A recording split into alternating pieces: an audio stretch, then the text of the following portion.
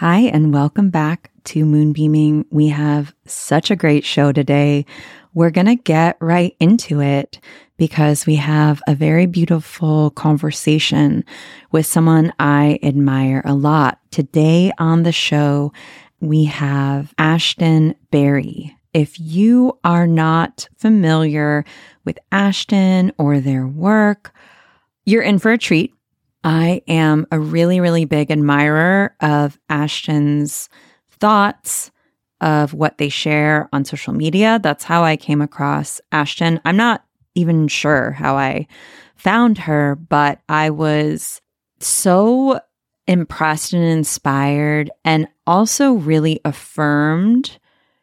Have you ever read what someone shares and you have this simultaneous sigh of relief because you're not the only one who thinks this way, and awe because you could never express such complicated issues or ideas with such poise? Well, that is how I felt when I came across Ashtin's work on Instagram, and their handle is the Collectress.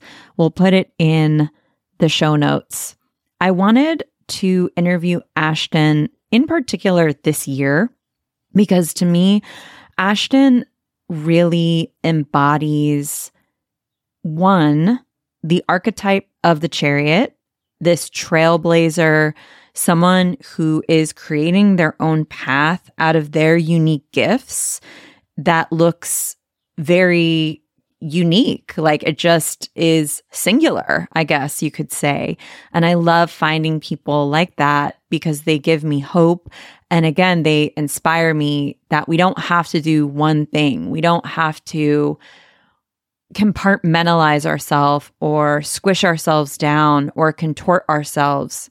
And Ashtin always shows up as who she is. She's very authentic and it comes across, and that's like the through line, I suppose, of Ashtin's work. And to me, that's also very chariot. And also, I just think it's where we're going as a culture. We aren't meant to be just one thing, but we're always meant to be who we are. Even if that changes, even if it's evolving, even if we're transforming, even if we're different. And I wanted to have someone on the show who embodies that really, really beautifully and really strongly. So we had a really great conversation. We talked about anger. We talked about boundaries. We talked about restaurants and public spaces and gentrification and Ashtin's work and so much more. You're really going to love this conversation. And before we get into the conversation, before I forget, I wanted to read you Ashtin's official bio. Ashtin Berry, she, her, is a lot of things. For one, she's someone who has made a point of it being as hard as possible to condense who they are into 2 small paragraphs, but here we are. Yeah, hard relate to that. I'm sure many of you are nodding and you can relate to that. Ashtin is an activist, educator, sommelier, mixologist, sociologist, beverage consultant, human being, and creator of not just cocktails, but change. By 25, she had a decade of experience in hospitality, and by now, she's been the beverage director of half a dozen spots and worked with many brands you've heard of. In that time, Ashtin's also earned Imbibe magazine's 2019 Bartender of the Year and Observer's 50 Most Influential People in Dining and Nightlife and 50 Best Bars 2020 Icon Award. I had no idea. We didn't talk about any of this, by the way. It's amazing, right? Berry has developed an intersectional framework for building spaces that has culminated in her present-day focus of consent-based communication and building open, honest spaces where employees are people that can do more than simply survive. In 2018, her creative content agency Radical Exchange was born, and she launched the yearly multi-day symposium Resistance Served to celebrate and contextualize the contributions of the African diaspora in hospitality. She's been recognized for her advocacy work as a member of the world's 50 Next. And in that time, she still managed to find time to read, travel, and track down amazing shoes. We've got range, people. We've got range. I give you my wonderful conversation with Ashtin Berry.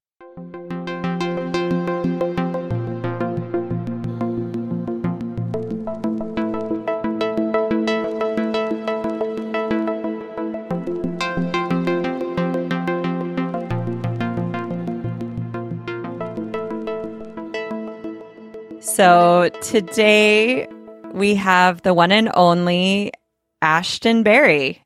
Thank you for having me. I really love your work. I am always you're so creative, and I love the way that shines through in your post on social media. I appreciate that there's a mutual admiration that we can come into this conversation with. That always feels good. Ashtin, how would you describe you and your work now?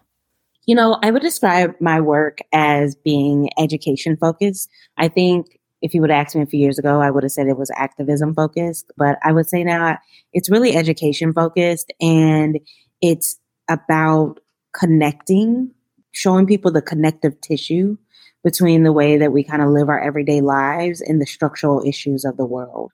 I feel is my calling of trying to get people to understand how the interpersonal is still so political and so still in conversation always with what's happening structurally. I think there is a similarity or a parallel when you realize that you are simultaneously so much more than whatever identity you've been born into, while also being so influenced by it, right? Like being so much in the system. And I was wondering if you had a moment where that was really highlighted for you, either recently or years ago, or... I think I've always, and I don't know if it's a personality thing, but I think I've always felt as if I am informed by the system, but the system does not control me. And my mom would say from like a young age, I would tell people what I want to do for a living, and adults would be like, oh, that's a really great dream. And my mom was like, when you were about 9, you started saying, those aren't dreams, those are my goals. And she was like, you would be very like insistent on this with people. Specifically, I think I was responding to a lot of my life being one of the, I don't even want to say few, but oftentimes being, because of where I was academically, even if my outside world, outside of school, was Black, in school, I was often one of the few Black people in the room or in these type of spaces until I got into high school. I was often one of the few Black people in these higher kind of education classes or honors programs. And so the response was kind of this, I could tell was kind of this stay in your lane. Kind of, it was, rather than taking what I said seriously and saying like, oh, wow, then you should be doing this, or you should take this, or you should think about taking these AP courses the way that other kids were. It was always like, those are great dreams, as if because I came from a single parent household, I had already made it to the peak of what I was going to be able to give and contribute to society. And I think that, I really held on to the idea that, and I think I held on to it differently than the way that I embody it now. But I think coming up, I really had kind of like a chip on my shoulder. And my mom used to say, if Ashton's going to make it, it'll, know that she'll make it just by pure will or in spite of you. My mom used to tell a teacher, the worst thing you can do is tell my daughter she can't do nothing and piss her off because she'll make it her mission to become like really, really good at it and become the person who's awarded for it. And I think that I kind of felt like I don't even know if I felt like I had something to prove. I felt like I was a representative in so many ways of the ways in which I knew that a lot of the people looking at me sideways or having opinions was really about the fact that they didn't feel like my mom was capable or my father was capable of raising a child as single parents, because both of my parents, when they raised me, were single parents. They were never together. So yeah, I think that really kind of always made me want to be like, and let me show you what I can do. the amount that I relate to what you just said is so different because we're so different. But I too have had that. I actually think anger, frustration can be really useful fuel. And I'm wondering if, when or if ever, that needing to prove something dissipated in your motivations. I think I've had different, I was angry for a good portion of my life. I would say like till my probably 23, 24, 25, like I was angry. And the way that anger displayed itself was very different, right? Sometimes it looked like hypervigilance. Sometimes it looked like recklessness. And sometimes it looked like passionate advocacy. It looks very different in different parts of my life. But I think when it became to dissipate was when honestly I stopped running. As someone, and I've talked to people, who follow me kind of know this, or I've heard me on other podcasts, as someone who is from a family that has intergenerational trauma, not just because we're Black, but because I had a family that had multiple generations of domestic violence. And I just saw it replicated in, like, it seemed to be replicating. Not only that, but like having children really young, which I don't think there's anything inherently wrong with having children young if that's something you plan for. But part of this was that I was running, right? And I just was running. And it wasn't like I was running from anything. I felt like I needed to keep momentum to prevent myself from being sucked in, right? Into a life or into a system or into an automation of what I saw, even if it wasn't domestic violence, it was other things that I thought were really unhealthy in my family that I did not want to fall into.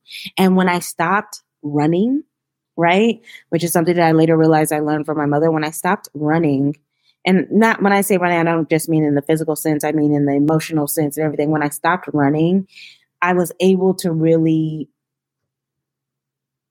not just acknowledge, because I knew I was angry, but I was able to acknowledge the complexity of my anger, right? I think we so much in society say people are enraged or they're in anger, and we make it really, really simple. And what we don't like to talk about is how complex anger is. And as someone who lived a life where they were angry for a lot of it, I began to be comforted by my anger because I knew it was a motivator, a powerful motivator to change and transform whatever it is I didn't like about my life. And when I stopped running from that anger and began to ask questions about it, I think what happened was that it gave myself the ability and opened me up to having more grace and care, and for myself first, right? And absolutely for others, but I was really harsh on myself. And so, yeah, it began to dissipate. And I think some of that dissipation came from me coming back to myself. Also, as someone who's a survivor, I think I leaned into anger as a way to get over the hump of my assaults. It was easier to lean into that because I didn't have the emotions they tell you you're supposed to have, which is you're supposed to be sad, you're supposed to be you're supposed to feel. I didn't feel broken. I felt angry as hell. I felt as if I want to go buy a gun and I want to be Liam Neeson out of Taken.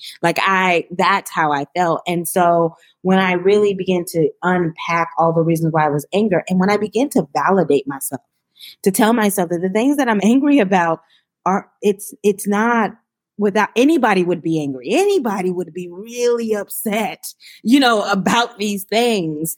But once I addressed that, it made it easier for me to say, I think I went through a period where it was weird, where I don't think many people, even at the end of what I think of like my anger phase, would have even characterized me as angry, because the type of anger I had was such a exacting and low energy type of, anger. It wasn't in your face, or was it like hiding out? I don't know if it was hiding out. I think it was just so like a low hum. Yeah, it was just like a low hum, right? Like people were aware that if you got on my bad side, you might see another side of me, but it wasn't something that was I can say really when I was 18, 19, 20, you could tell that there was a part of me. I was a bubbly person, but I was an angry person. And I think the difference is that after being assaulted, that bubbliness about me it changed the way that my anger showed up. Because I didn't want to be bubbly anymore, right? Like there was nothing that made me want to be this exuberant, bubbly person.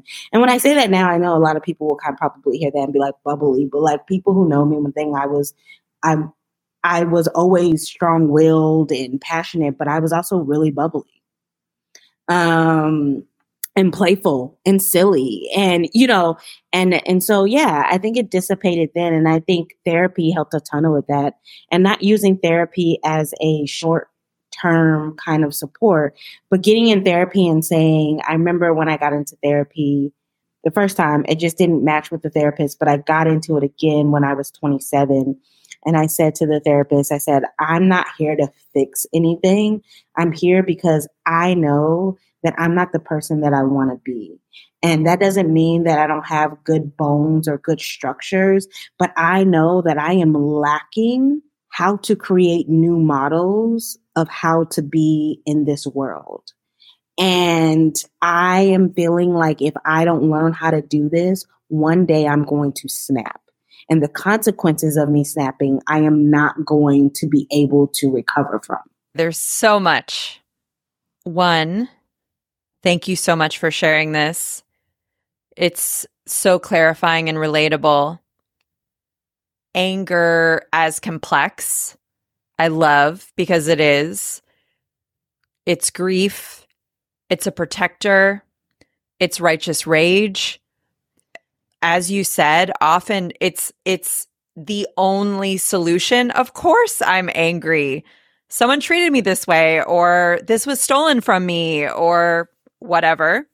It's confusion. I found that a lot of my anger, at the bottom of it was confusion. I just couldn't make sense of it. So it's like our inner child being like, WTF, I don't even know. I also love this interpretation of anger as a boundary being crossed, right? And that's a very normal, so important. It is going to tell you the depth of which you felt a boundary was crossed. And it sometimes pops up as like a helper before we can process what's even happening. When you're like, why do I feel short at that person? Or why am I feeling prickly? Even the spectrum of anger, which could start at like irritation or something like that, right?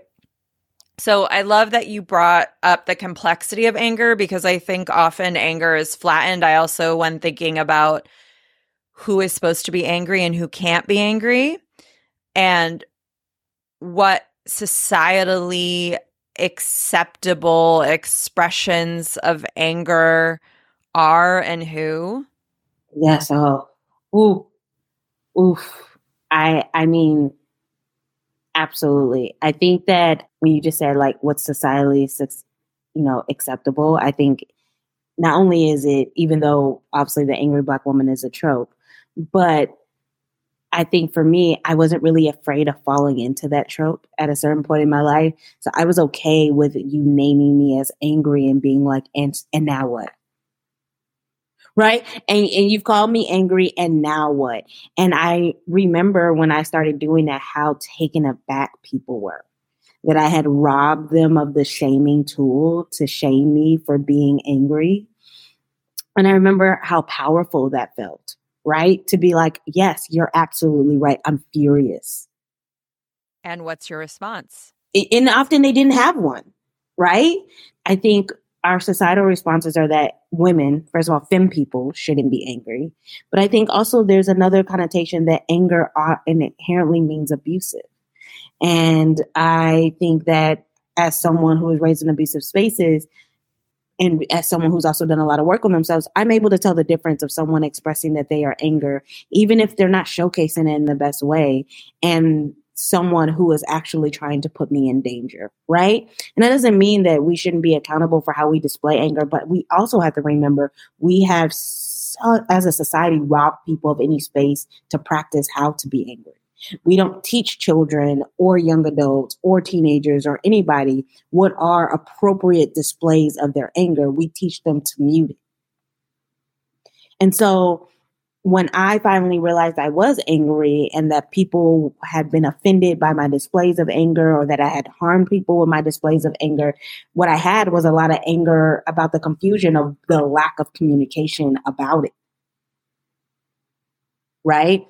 And not because people who you've harmed owe you labor. That's not what I'm saying. They don't. But I do think if you're in community with people, it is a role to allow people to practice how they are going to appropriately express emotions. And anger is an appropriate emotion. I think that as society, we have an underlying thinking that anger is not appropriate, and it's only appropriate when something egregious has been done, when someone has died, when someone has physically harmed you. And the reality of it is that that's so unfair, specifically in a society where we're taught to do harm and hide our hand. Yeah. Maybe people's response to being angry would be more appropriate if our first go-to wouldn't be to dismiss it and honor it as not true. For sure. Anger as intuition. You spoke about getting to a place of acceptance or grace with yourself and your anger as solidifying. You may be feeling like you don't need to prove anything or prove as much. Was that a relief? Did your work change? Did your motivations change? I think a lot changed, honestly. And I don't think that it was necessarily I was trying to prove anything to the world. I think, honestly, I was in this toxic relationship with my parents, where I was still trying to prove to them that I was worthy of being loved. I was worthy of their attention. And I was, some people, they may say, oh, that's silly. You were 27 and it wasn't conscious, but unconsciously my behavior was still working to prove that. I was like 34. What happened is it opened up the door for me to know that something that I always knew, which is that I was loved, but it allowed me to form relationships where I could actually feel that love in the way that made me feel as if I was being held and loved and being validated, and not in a way that I was being told I was being loved, but in every interaction with my family, I was leaving feeling as if I was unwanted or not worthy enough. I think what it did was it offered an invitation that my life could look different, and that my life already looked so different from many people I grew up. I have an incredibly blended family that is a little complicated, with adopted family members and step family members, which I don't consider step, but just to clarify for people. So there was a lot of kind of, where do I belong? Right? Because, this is who my family is by blood, but here are the people who have raised me. Right. And now there's conflict here and things. And what it called me to do is say, your life has never looked what people say family should look like, and most don't. Right. And there is no need for you to try to perform these kind of niceties or performances of what family looks like in order to maintain that you are worthy or that you're good. Because when people hear that you don't talk to a parent or parents,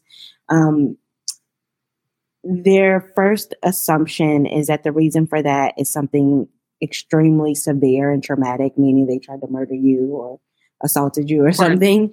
And their other assumption is that you must be totally fucked up from it. And I was, for the first time, mentally okay.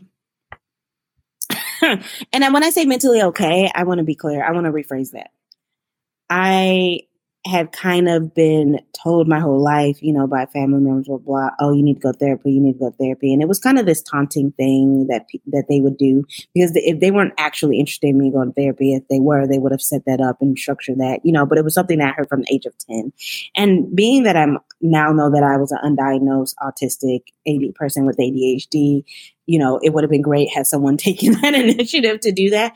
But what I have come to realize is it was one of their ways of trying to keep me in line in terms of my behavior, rather than saying, hey, this child obviously needs something different than other children do. And we probably need to like seek support in trying to do that. And I think that what I realized specifically when I stopped speaking to my mother is, in all honesty, I have suffered from I've had really bad insomnia for most of my life, but it increased at the age of 15, which is when I went to go live with my father. And that's when it got really bad. And I still have bouts. I had one recently, but it was pretty bad. The week that I stopped speaking to my mother was the first time that I was able to get to sleep regularly without sleep meds. Wow. And my therapist was like, you should take that as your sign, because what it means is that your body has been dysregulated by this relationship. And you can settle. And suddenly this calmness started to come in. And it was scary at points, right? I felt guilty. Why do you feel so good? Why do you feel? But I did. I felt free. I felt good. It was like this stressor that had been on me suddenly released. To anybody who is listening to this, I want to be clear. I would not be who I am without Iris Berry. I think she is a dynamic woman. I think that she broke generational curses, even if she didn't break the ones that necessarily I needed her to. And I also am working to try to have a relationship with her, because my goal from not speaking to her wasn't to punish her, right, for the things, but it was to truly get to a point where I could be healthy.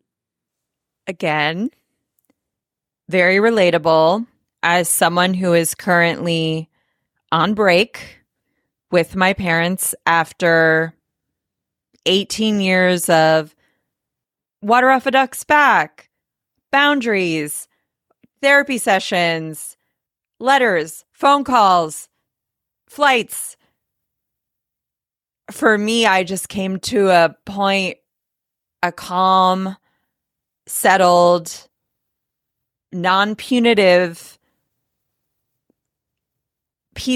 place for my mind where for me it was, we're in a chariot year. This is why I wanted to have you on. You're a trailblazer. You are not easily definable. You pave your own way. That's very chariot. You see the vision, even if other people can't. You're headed towards that. We're going to talk about that in a minute. But I will say is, for me with the chariot and some of the themes of movement and change, for me, I just had to realize I needed to not be in certain relationships with dynamics and behaviors where the other person couldn't adapt and the other person wasn't willing to try something different and listen to what I needed. I'll share with you really openly. A friend of mine shared this story with me, and it really highlighted so much for me about my own certain relationships. She was talking about her family, and she said, for years, I've been giving these people love and the templates of how to love me and see me. For years, I've been giving them lists of what I want for Christmas and where they can send the donations, and really exactly letting them know what I need and how I need to be loved and who I am. And I've been taking 5 steps towards them, 7 steps towards them. I've been operating in their world. I've been masking. I've been doing things I don't want to do and watching things I don't want to watch and being there. And I really feel ready for them to take 1 or 2 steps towards me. And that really highlighted what I was ready for as well, not just with my family, but with more people in my life. And I think that's also a very reasonable request. I think it's a super reasonable request. I think before I went no contact with my mother, I wasn't in the place to even try to step forward anymore. had made attempts in the past and they had gone so poorly that I didn't think that I could emotionally take another bout of trying again and it failing. But I think what I realized is that my body was so dysregulated by what were supposed to be core relationships in my life and had been for so long that I really had to take the time to know what is Ashton's baseline, not what is my baseline, so that I could really become in control of who I was as a whole person. And I know that again, I know some people are like, what do you know? It really takes a lot of work to learn that at that age, to be like, and what I also felt was that I kept playing into a story, which is that like whenever I would talk to these people, whether it was my mother, even nowadays when I talk to my father or with other people, I was reverting back to who I was when I had intimate relationships with them.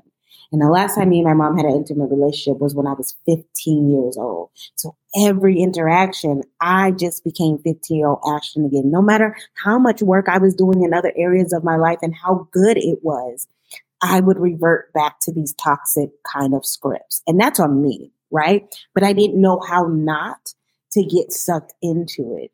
And so, you know, therapy, having the therapist I had was really great at having someone really work with me to be like, all right, you need to know your baseline. You need to understand what a regulated Ashton looks like when she shows up in the world, right? And what I also realized is I kept replicating the toxic relationship I had with certain family members with friendships.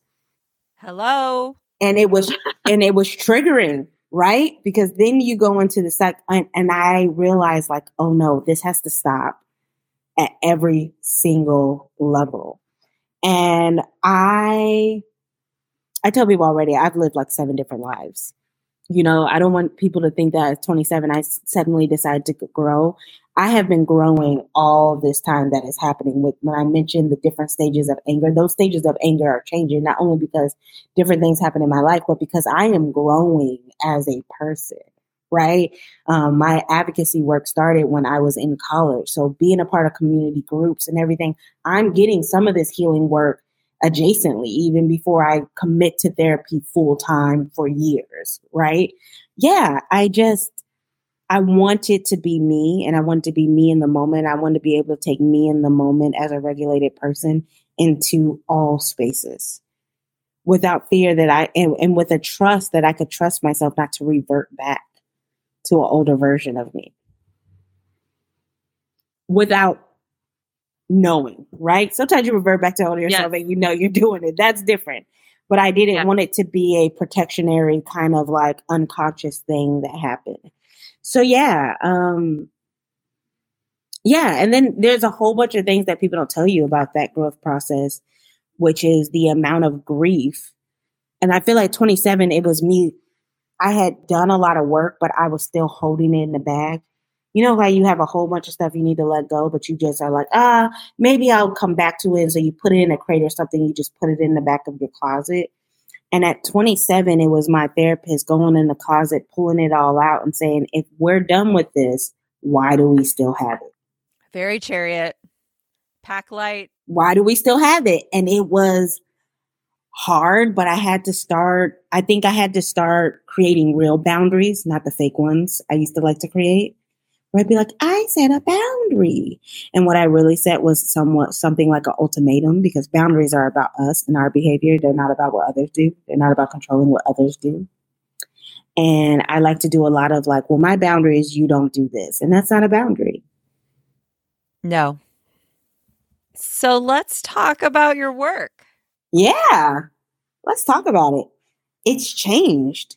You know, it's transformed in ways that I appreciate. I appreciate that I have the gift to be able to adapt the way that I have. I've been working for myself now for 7 years, going on 8. It'll be 8 this fall. Congratulations. That feels super good, especially with all the different economies we've had, with all the different, you know, and has it always been amazing? No, but have there been many years where it was amazing? Yeah. And I'm just grateful that I've had the freedom to do that. But what do you want to know specifically about my work? I'll start with your foundation because I was drawn to you because of all of the depth and the intersectionality that you bring in when talking about the hospitality industry. I was a waitress for 12, 13 years, all kinds of different places, TGI Fridays to fine dining, where you'd crumb the table, catering, cocktail waitress, you name it, dishwashing, could be here all day. Anyway, I'm going to be honest, I hadn't thought about consciously hospitality as care work. Yeah. Can you want to start with that?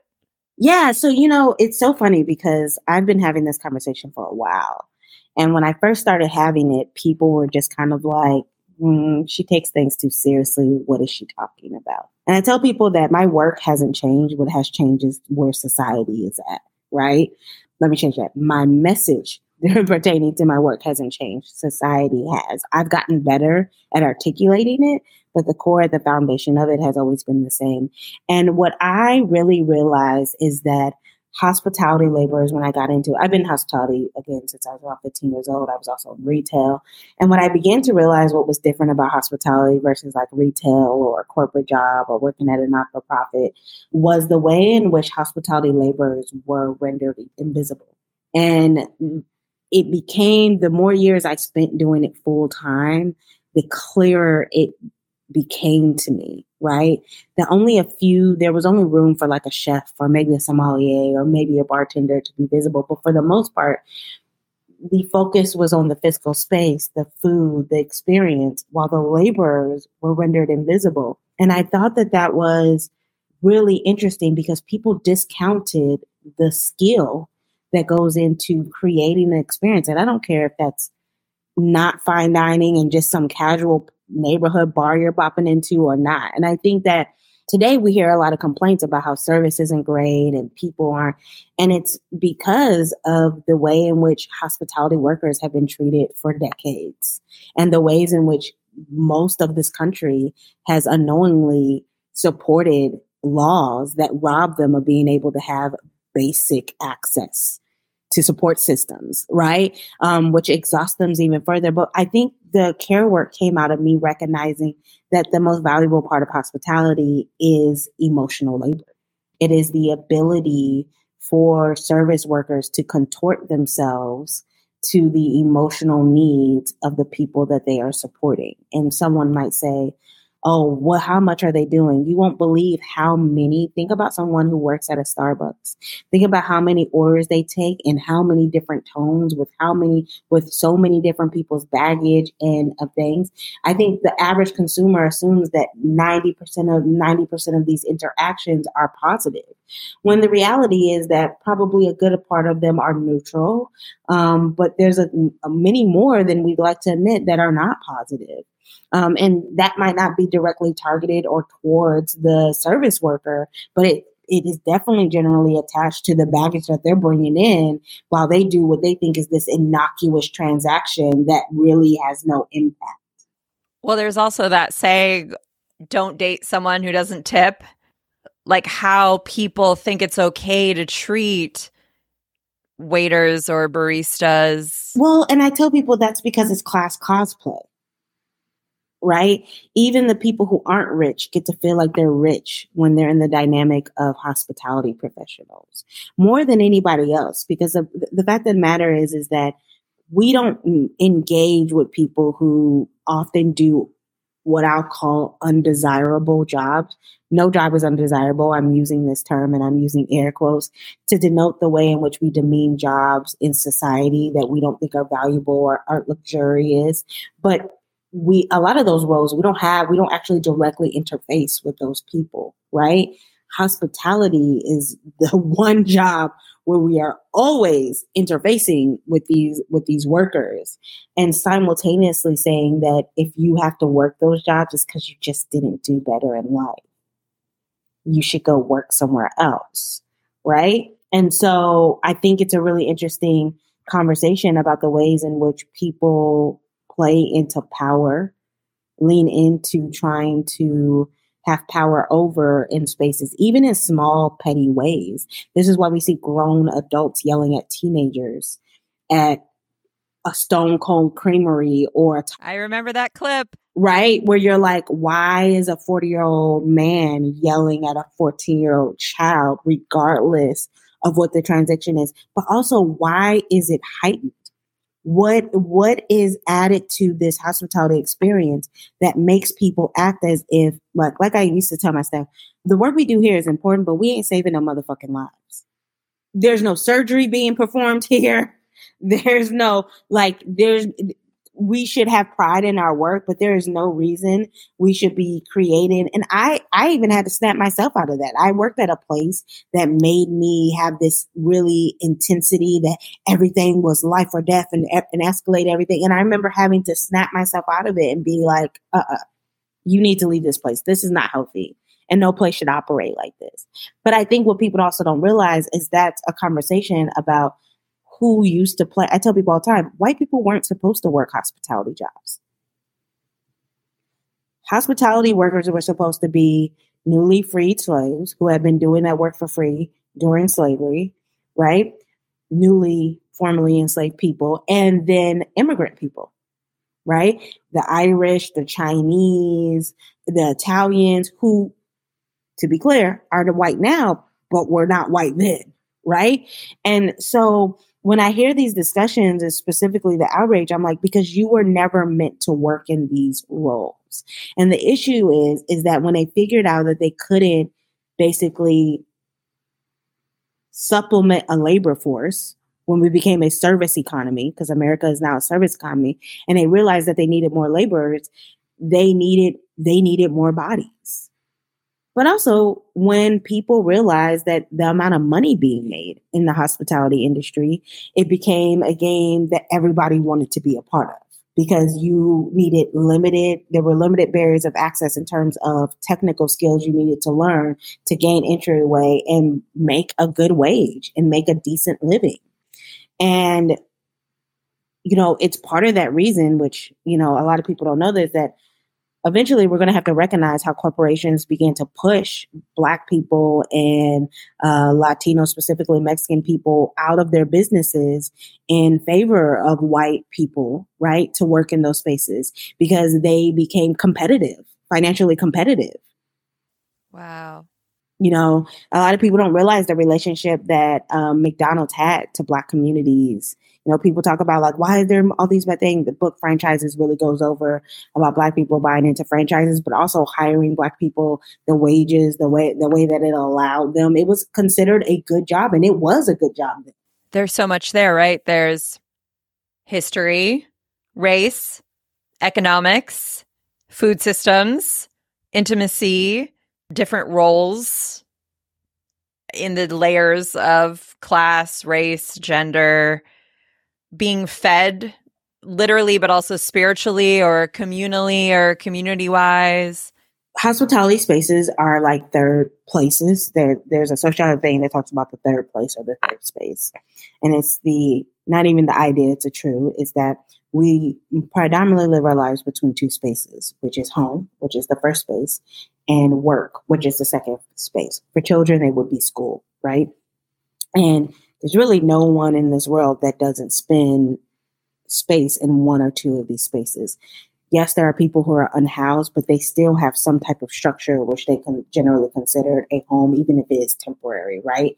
And they are moving their life between these two spaces. And in between that is the in-between. And those in-between could be churches, community centers. But the reality is with the dissolution of community, right, and the rising of gentrification cycles through time, right? People don't hold on to houses for 30, 50 years like they used to, right? They buy them and then they resell them within a generation. With those cycles increasing, what has happened is that we have also lost a sense of long-term community building that have third spaces, which means that hospitality have become those new spaces. And let's be clear, hospitality spaces, bars, restaurants, whatever they may be, have always been a part of third space and go in between. But now, which is one thing my book's going to talk about, they are the primary third space of of people's life. It's the place where they spend when they're not at home or not at work. And the reason I think that's so important is because while for the consumer that may seem like a one-off interaction that they're having, for the laborer, it's a repetitive experience that is continually happening, which means even if you aren't knowing or getting to know your coffee shop that you go to 4 days a week in the morning and you only slightly know their names, they absolutely know you. Yes. I can still remember certain customers' orders, but not know their names. Yes, because there's it's tied to the fact that hospitality, so much of it, when I talk about the care work, is the same thing that care work in other fields embodies, which is this ephemeral coding, which isn't actually about the verbal exchange, right? Which is, the verbal exchange is important, but it is that's the shallow part of the language and communication happening in the space. The rest of it is the ephemeral coding of learning someone's script, of the way they move, of their tone, of the way that their eyebrow moves, blah, blah, the way, you know what I mean? And I give the example of kind of, if you've ever been in New York and there's a bodega you go to regularly, the guy will look at you, right? If you nod yes, he knows that you're saying you want the usual. And if you say, yeah, just do. And he's mostly, you're saying a few words, but mostly if you come there regularly, he's going off of your body language, right? He's going off of you nodding while you're on the phone and stuff, right? And people don't think that that's a skill, and it absolutely is. Because imagine the number of scripts you're holding on to, right, and memorizing to even be called unskilled, quote unquote unskilled, but to be able to deliver what is essentially, while small, a pleasurable experience. Yeah. And that's like the other kind of part of it that people leave out, is how hospitality is this weird thing, because it's a structure that holds the politics of society, meaning you can tell exactly where we are within the world in terms of social things by going into a hospitality business. You can go into 3 hospitality businesses in the city and you're going to get a pretty good idea of where we are socially, not only by consumers' behavior, by what kind of signage is up, by what you're going to get a very clear, if you're paying attention, of understanding of what's happening in the community, right? Or even on a larger scale. And we haven't even gotten into front of the house versus back of the house. Or I know this is a little bit weird, but my partner also long history in restaurants. Ironically, not so ironically, he's a nurse now, of course, soft skills, care work. It is not uncommon for people from hospitality. This is one of the reasons why I want to do data. It is not uncommon for people from hospitality to get into healthcare roles. It's not uncommon because they both require many of the same soft skills in terms of caring for individuals and being in tune with the ephemeral coding of the way that people show up. That's so fascinating.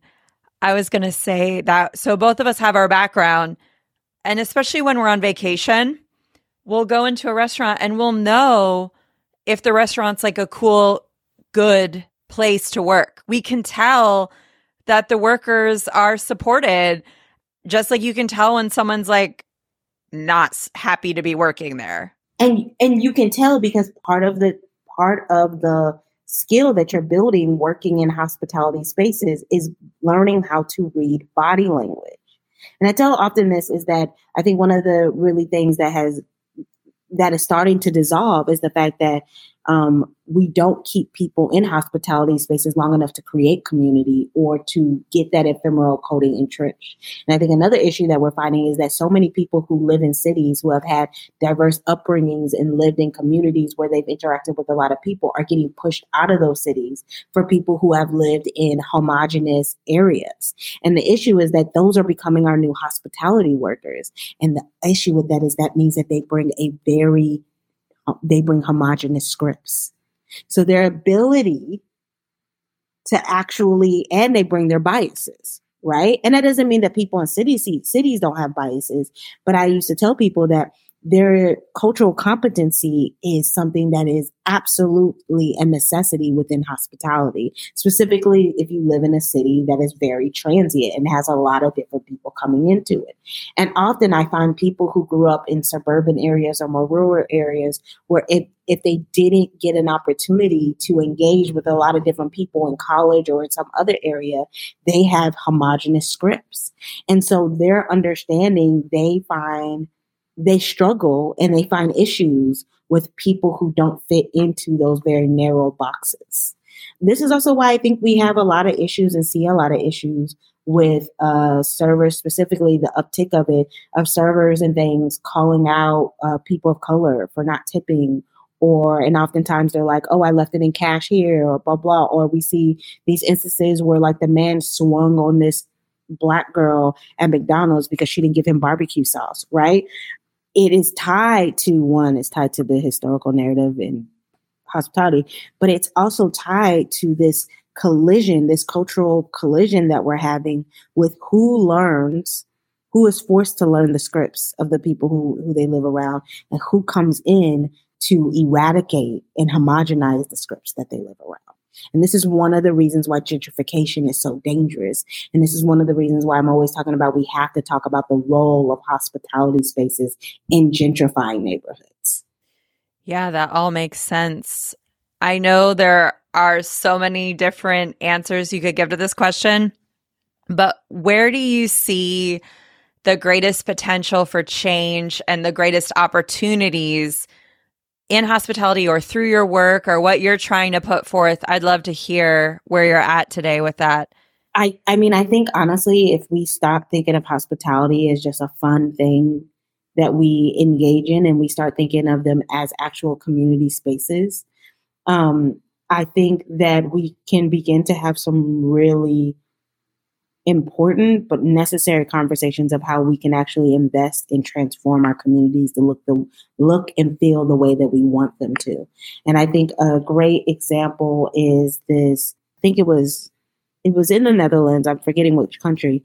One of the grocery store chains decided to have a slower lane for people who want to be able to talk and have small banter with people in the checkout line. And I think that is not only beautiful, but it shows that they are treating that grocery store as as not just a communal space, but as a collective, like a space that has buy-in for both the consumer and the worker. And I think in America, we say that we want hospitality spaces to be communal, but that's often not true. It can be true for some spaces, but universally it's not.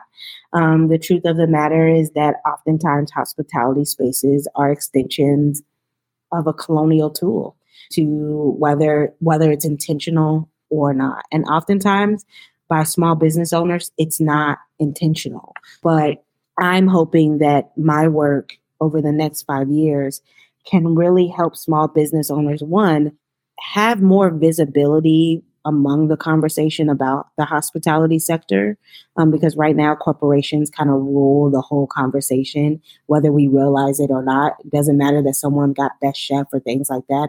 The policies, the city, jurisdiction, all of that is being run by corporations. And even though hospitality is predominantly made up, it's 70% business owners. Right.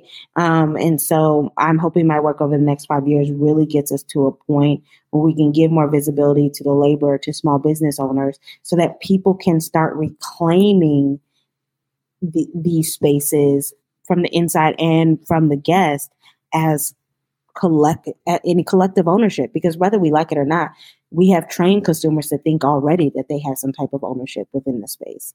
And so if we're going to continue that pattern, right, then why not do so with a community buy-in that actually transforms the way that our communities look and operate? Yeah, I hope that answered. Yes, it does.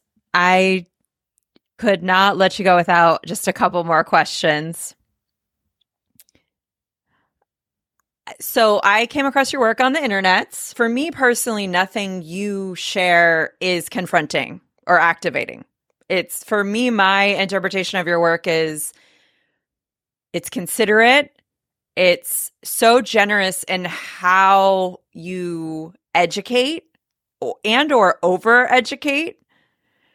You know, like you really start at zero a lot of the times and build it up for folks who maybe don't have as much background in what you're sharing about. But I couldn't help but notice that people seem to get riled up. Yeah, I think it's because, you know, one of the things that has kept hospitality from growing culturally, it's a shame when you compare us even to the tech world. It is a shame. It is embarrassing. Some of the operations and systems that are still present in the hospitality industry. And a lot of that has to do is because many laborers fiercely fight it. And that fight is not because they don't sometimes understand that these things are happening, but I think it comes from constantly being told that their jobs aren't valuable. So when I'm critiquing it, sometimes people can't differentiate of the fact that I'm not saying that hospitality isn't valuable. I'm saying that it is valuable, but this thing that is happening within it is unacceptable and harmful, and is one of the things that exhausts its labor force from being able to maintain and stay within the industry.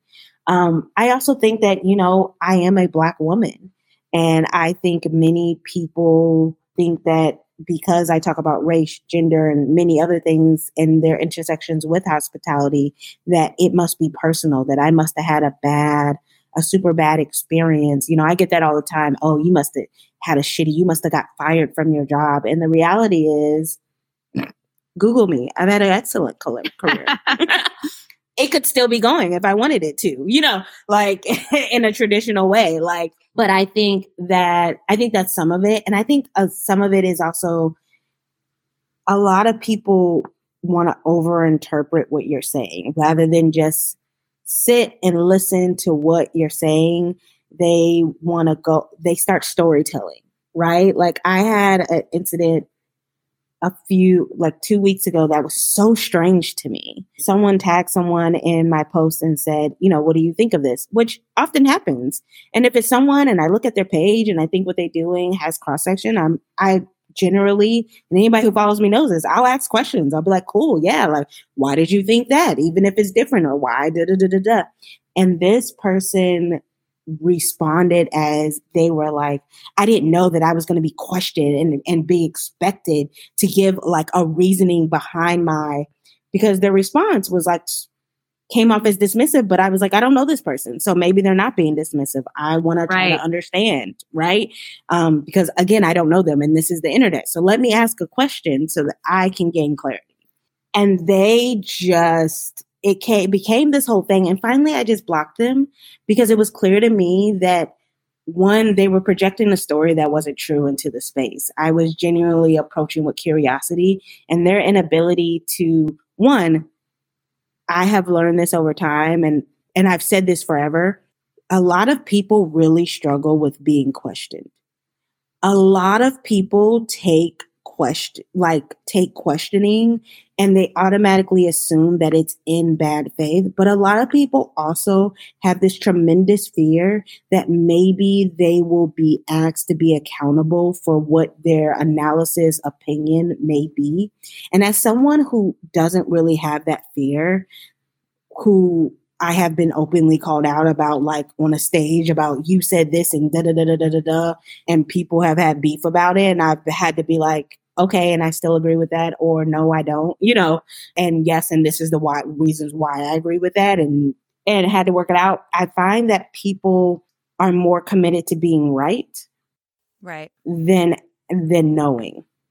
right? And I think also people think any type of engagement or questioning of there is an attempt to change their mind. When for me, as someone who is really into collecting data, just about kind of not even in like a major way, just like sometimes I ask questions and I'm generally trying to get a general feel about like where people are, but also I'm trying to get an insight into your processing about this. The issue is that I think people respond to me because most people have been able to go through social media operating with it's casual. And so because it's casual, I don't have to be intentional, and I don't have to be intentional with my words. And not only do I not have to be intentional with my words, I don't have to be accountable for whose page this is. Because not only is hospitality a major third space, the other third space of our lives is social media. And on social media, people get to act a fool and an ass without accountability. And so when they come to a page where they say something and someone goes, either I'm setting a boundary and we don't speak like that on my page and it's inappropriate and I'll block you, or they go, yeah, please explain that. And they aren't able to, they get frustrated. And what I've learned is that that's a projection. That's about them. That's not about me. Because at the end of the day, one, it's my page and it ain't a democracy. Two, if you operate where every questioning of what you say is and there's a difference, right? Like I have people question me where I know it's disingenuous, right? And that's different. But also I will still often answer those and be like, I'm going to take this in good faith and I'm going to answer it like this. But I think the issue is that so often we don't lead with what our intentions are, and we don't even think about what our intentions are on social media. And it ends up in a lot of messy conflicts that could be avoided. And because it's shorthand, people also make a ton of assumptions, right? Knowing that communication has always been something that I've had to work on and I try to do it well, but sometimes I don't. And sometimes I miss cues and things like that. I try to give a lot of grace for how people communicate as long as they're not being disrespectful, right? I try to work with them, but I also question people because I'm asking you to reflect on how you showed up. Like I had someone on a post that I made, which I posted the references and they were like, I've never heard this, da, da, da, da, da. And I said, am I responsible for the fact that you've never heard this? How about thank you? I've never heard this. Thank you. I've never heard this. Are you sure? Like, and I was like, their references are I was like, so I'm not sure what you want me to do with that. And suddenly, because there's someone in the industry, they were like, yeah, I engaged on our page. She was really shitty to me and blah, blah. And I had to approach them at an event and say, you're not going to storytell about me. I wasn't shitty to you. You came on my page where I had given you more than enough resources and you were upset because I asked you a question that called you in to ask you if the way that you were casually and dismissively speaking on my page was appropriate or if it was about you. And I think that I think one thing is also that often just as a society in America, we communicate as if it's one directional. We communicate at people with no intention about the response or the type of communication we're trying to form. So often I will have people start whole communication in my DMs. And when I don't respond, get upset. But you didn't invite me to a conversation. We don't know each other. This is a parasocial relationship that you are trying to buy in.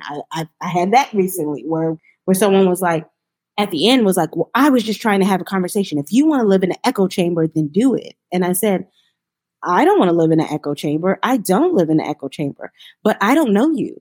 This isn't a community. People telling you that they're creating online communities are not being honest about the dangers and the repercussions of acting as if social media can be a supplemental kind of area of life outside of your in real life.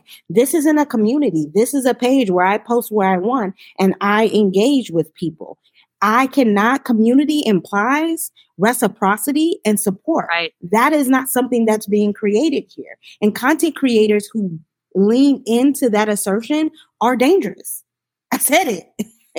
They are dangerous. They are part of the reasons why we have so many people who are struggling with mental health issues, because they are relying on individuals who don't actually know them. And I think that because I set a clear boundary that I'm not your friend. I don't know you. Right. People get upset about that. Yeah. And I'm okay with that. I honestly, if that's because I've had, even with all the boundaries I've set, I've still had individuals try to create these parasocial relationships with me. And I've gotten some crazy DMs or crazy emails. I've had to block people. I've had, I get my information swiped from the internet. I pay a yearly fee for it because I have had people send me gifts. Right. It's truly an issue. And I think also I am not I'll also be honest. I think another piece of sometimes people bristle at the way I communicate is because I'm very straightforward. You're direct. That's why I like you. There's not a lot of fluff in it, And I think that people assume because there isn't fluff that I'm being rude. And the reality is that's still a conversation about them. Thank you. It's still a conversation about them, because why do I need to go bend over backwards to insert all of these niceties to make sure you understand? If we're communicating off bat, I should get the assumption of good faith until I do something that's, and another thing that's always straight to me is, if I mean to be disrespectful, I'm going to make it abundantly clear that I'm disrespecting Understood. you. You don't. Yeah, you will know. You don't ever have to guess. You don't ever have to guess. And if you ask me, I'm going to say I meant it. Yes, I said that and I meant it. And I think we're back to some of the other themes of the conversation of assumptions around how people should act if they're feminine, if they're Black, what race they are, what gender, on and on and on. This is another thing. The way that we have, basically, America has corporatized and whitewashed activists and advocacy and education, right, is that if you do it, you need to be inspiring and nice. And I'm sorry, we're living in a fascist state. If you need everything to be sugar-coated for you, I'm not saying people shouldn't go out of their way to be mean. No, I don't think people should be mean. I think that that's awful. But if you need everything to be couched with comfort, that's what it's really about. It's about comfort. It's about wanting to feel unchallenged by the content being given to you. And I'm just not for that. The reality is that every privilege is a check that someone else's ass is cashing.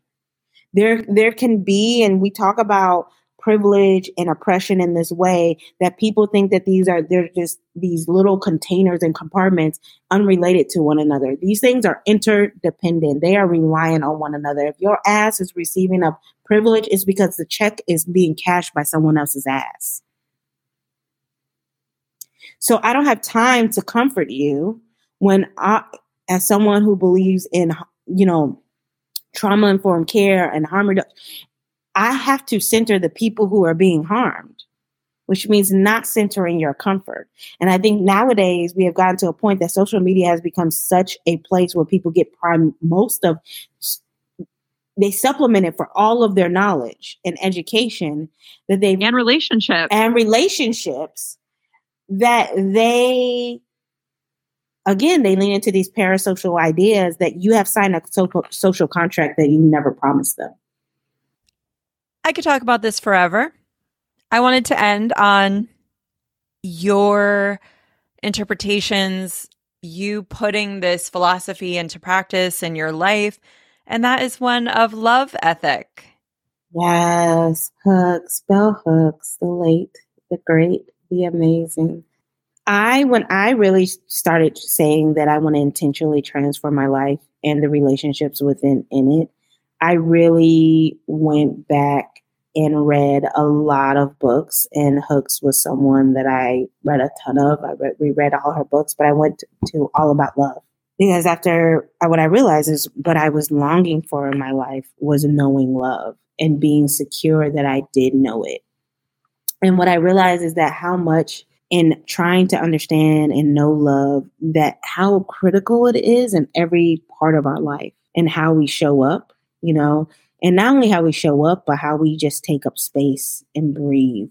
Right. And what I realized is that I wanted to transform from a muted person, right? A person who was always trying to mute their anger, mute their emotions to be appropriate. Right. And what I wanted to show up with was as, I hate the word authentic, but what I wanted to show up as a present person. And the only way to show up as a present person is to have an intimate awareness of not only your body, but the processes that you use to move through the world. And you can have all of the intellectual processes you want. At the end of the day, there has to be something else, not driving you, but creating ethical boundaries of the way you move. And they can't be legal, because legal doesn't, in my opinion, doesn't properly encapsulate the way that we should treat each other with humanity, right?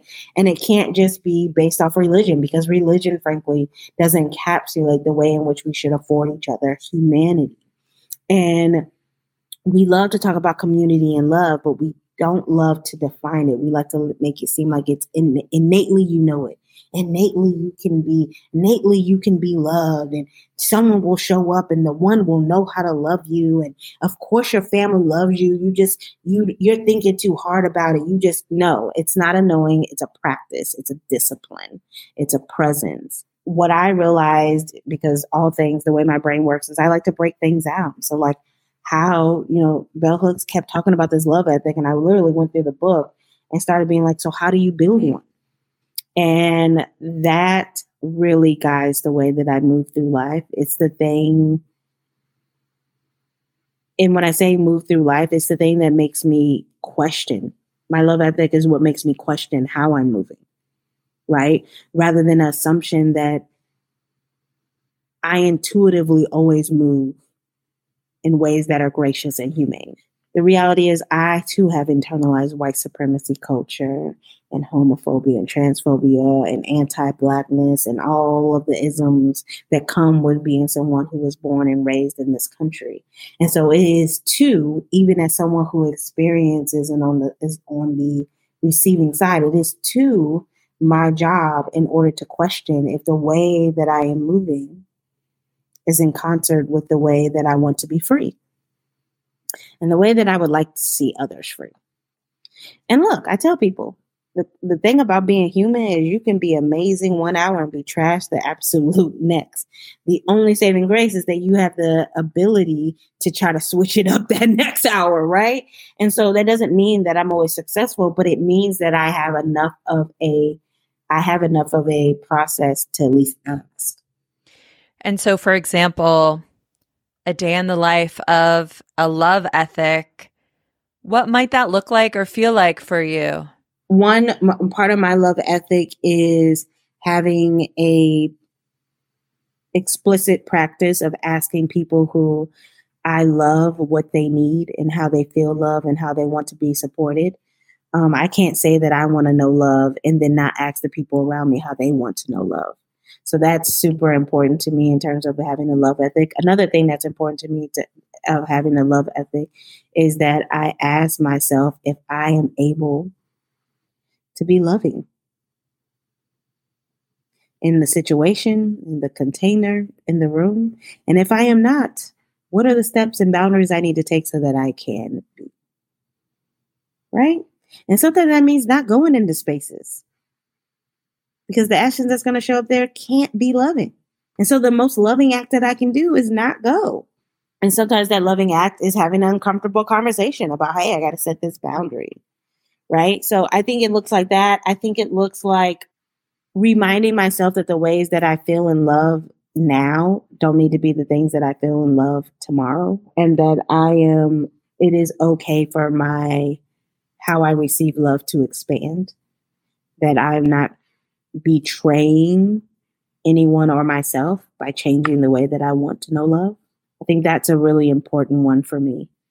And then I think asking myself if my boundary is about my comfort or if it's about my safety.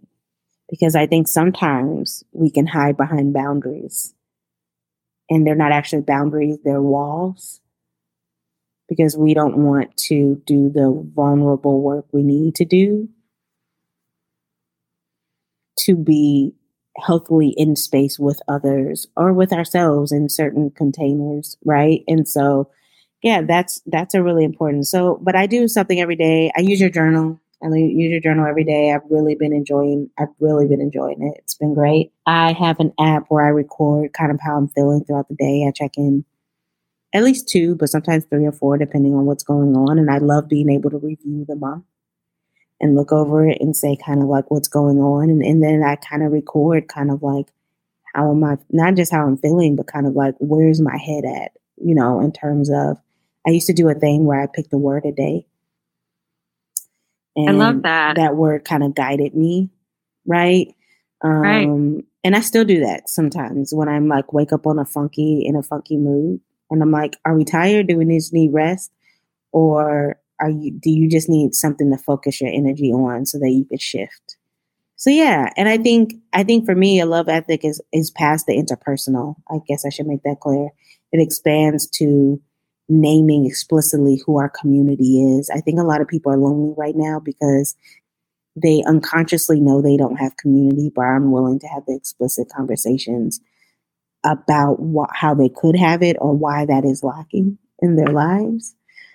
So that expands to community, and your community is a spectrum. It's the people who hold you down in really hard times. It's the people who you have, like, there's a range of different communities. And I think explicitly knowing those is really important. There's something that me and one of my friends are doing, but I try to push my other friends to do, is create basically a network card. Like, a lot of times people you love, you'll have an emergency card. But everything isn't always an emergency. Sometimes it's a need of a check-in. And, a friend of mine was like, Ashtin, you are so good at knowing when you're not the person to check in with that person, but reaching out and saying, hey, I think you should you should check on them, And so me and a friend, we sat down and we each created these kind of network charts that aren't about emergencies, but are about certain types of check-ins. And just kind of about like who is in our network and who could do that work, who would we like to do that work if they have the capacity, and like why those people and things of that nature, and the ways in which we can create even further safety containers for ourselves outside of emergency needs. I love all of this. It's been such a pleasure. Thank you so much. Where can everyone interact with your work more? Right now I'm at the Collectress, but I will have a website soon. So just follow me there and I will be launching a website. So you will be able to engage with me there, because I really want to offer you guys more stuff. But Instagram is not great and playing a lot of games with me lately. So that's where you can find me. And yeah. So good. Thank you so much. Thank you so much.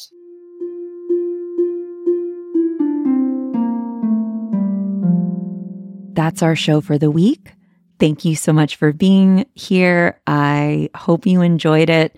It was an honor and a pleasure both to get to conversate with Ashtin and also to have you get to hear it. Truly, truly, truly.